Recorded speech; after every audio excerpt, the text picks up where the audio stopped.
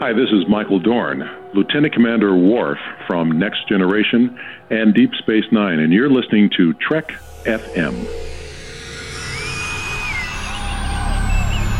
Hailing frequencies open, you've tapped into Trek FM's Hyper Channel. I'm Luke Weir, and coming up we'll be talking about an exciting new project that aims to recreate the Enterprise model used in Star Trek the Motion Picture. But first I want to fill you in on some recent and upcoming projects that some of your favorite Star Trek actors have been working on recently. First off, two actors known to Star Trek fans are coming together to work on Columbus. It's a new film from Korean director Kogonada. John Cho, who we know as Sulu in the Kelvin timeline, and Michelle Forbes, who appeared on The Next Generation as Ensign Ro, will be starring in this film alongside Haley Lou Richardson, Parker Posey, and Rory Culkin. The independent drama will tell the stories of two people on opposite sides of the world who are both mourning the potential loss of a parent. Columbus is currently filming on location in Columbus, Ohio, and is expected to be released next year.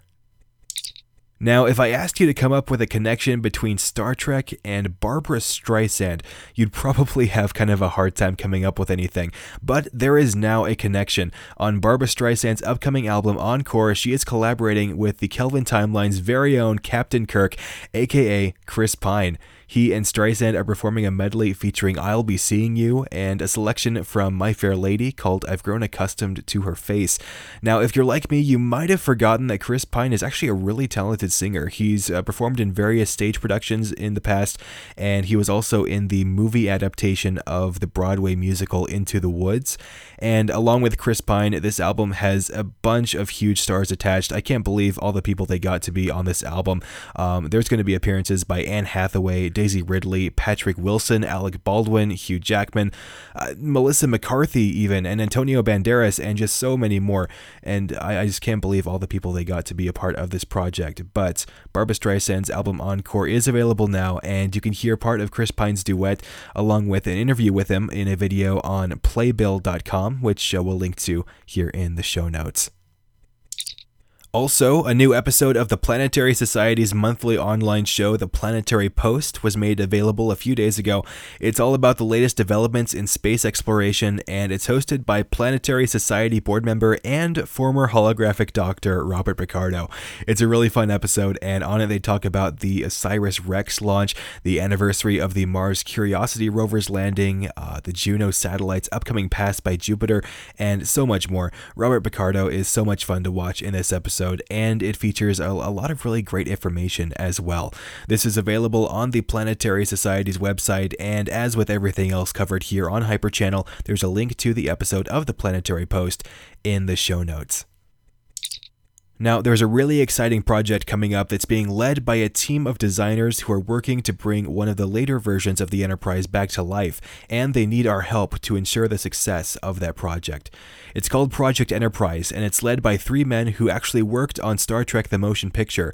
In 1979, Richard Taylor and Jim Dow built the Enterprise model used in that first Star Trek film. They also designed the model in collaboration with Gene Roddenberry, of course, and also Paul Olson was responsible for airbrushing all of the Pearl surface detail. Now they're reuniting and going to construct a new model based on the same designs used for the motion picture, except this model will be 12 feet long, which is 50% larger than the original, and with modern technology at their disposal, they say that it will be 200% better than the original as well. In addition to the model, they will be building a gorgeous background display which will be fully animated, and it will simulate the Enterprise's movements throughout space. And the ultimate goal of all of this is to take the Enterprise model on tour to various conventions and Star Trek events, so as many people as possible can appreciate one of the most iconic ships in the history of science fiction. Project Enterprise is in its second round of funding right now, and they're looking to raise $50,000 on Kickstarter. Now, the project will take much more than $50,000 to complete. In fact, the 2-year project is going to cost about $3 million, but this second round of funding is very important because Project Enterprise needs it to properly promote Phase 3, which will be their main funding campaign. Now, this team already has some phenomenal support. Rod Roddenberry and Tim Russ have endorsed the project, and Nichelle Nichols is the celebrity spokesperson for the campaign. She's already made some videos for their website and Kickstarter campaign, but her main role in the project will come once the Enterprise model has been built. She will have the privilege of unveiling the model at the unveiling ceremony, which they plan to hold at Grauman's Chinese Theater in Hollywood.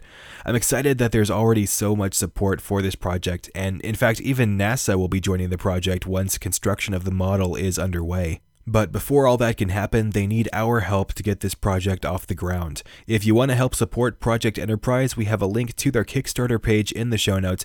There are various levels of support you can choose from. At the $20 level, you'll get a digital copy of the book Creating the Enterprise, which is 325 pages. For $45, you'll get a signed physical copy of that book. At the $175 level, you can get a high-res reproduction of the last decal sheet made for the original Enterprise model, and at the $400 level, you'll receive original blueprints of the side view of the Enterprise. And there's so many more levels of support with lots of different rewards, and you can find something that'll fit within pretty much anyone's budget. Plus, anyone who donates $20 or more during Phase 2 will have their names incorporated into a part of the display that's surrounding the Enterprise model. And if I'm understanding this correctly, this is only available to fans who donate during Phase 2. So, go check out Project Enterprise's Kickstarter. It's called Project Enterprise Phase 2 of 3, and again, that link will be in the show notes. And another great way you can help support this project is to share their Kickstarter campaign on social media. They need to get the word out now so that they can raise the $50,000, and the way Kickstarter works is that you have to raise the entirety of your goal in order to be funded. So if they don't reach that $50,000 goal, that could put the whole project in jeopardy. So it's important that Star Trek fans come together and help this project get off the ground. I think it's a really neat project, and I hope you're able to join me in supporting it. If you want to get more information about Project Enterprise, you can go to their website, projectenterprise.space, and check out all of the info they have there. There's even videos featuring the designers behind the project, and the site also features an interview with Nichelle Nichols. That's all at projectenterprise.space. As we wrap up, I have not one, but two articles to share with you in today's recommended reading. They're about two different scientists who were inspired by Star Trek to pursue their careers. One went into sociolinguistics and corpus linguistics, and the other went into volcanology. And no, that's not the study of Vulcans, as much as I wish it was. The links to both of those really inspiring stories are in the show notes. Thanks for listening to today's episode of Hyper Channel. You can keep up with me on Instagram and Twitter at CraptasticLuke. That's spelled like Fantastic Luke, but with a crap instead of a fan. You can also find me on Facebook. Just search for Luke Weir. You can follow Trek FM on Twitter and Facebook. You should also join Trek FM's Facebook group, the Babel Conference. It's a secret group that's just for Trek FM listeners, and we have some great Star Trek discussion on there. Just search for the Babel Conference, that's BABEL, and send a request to join.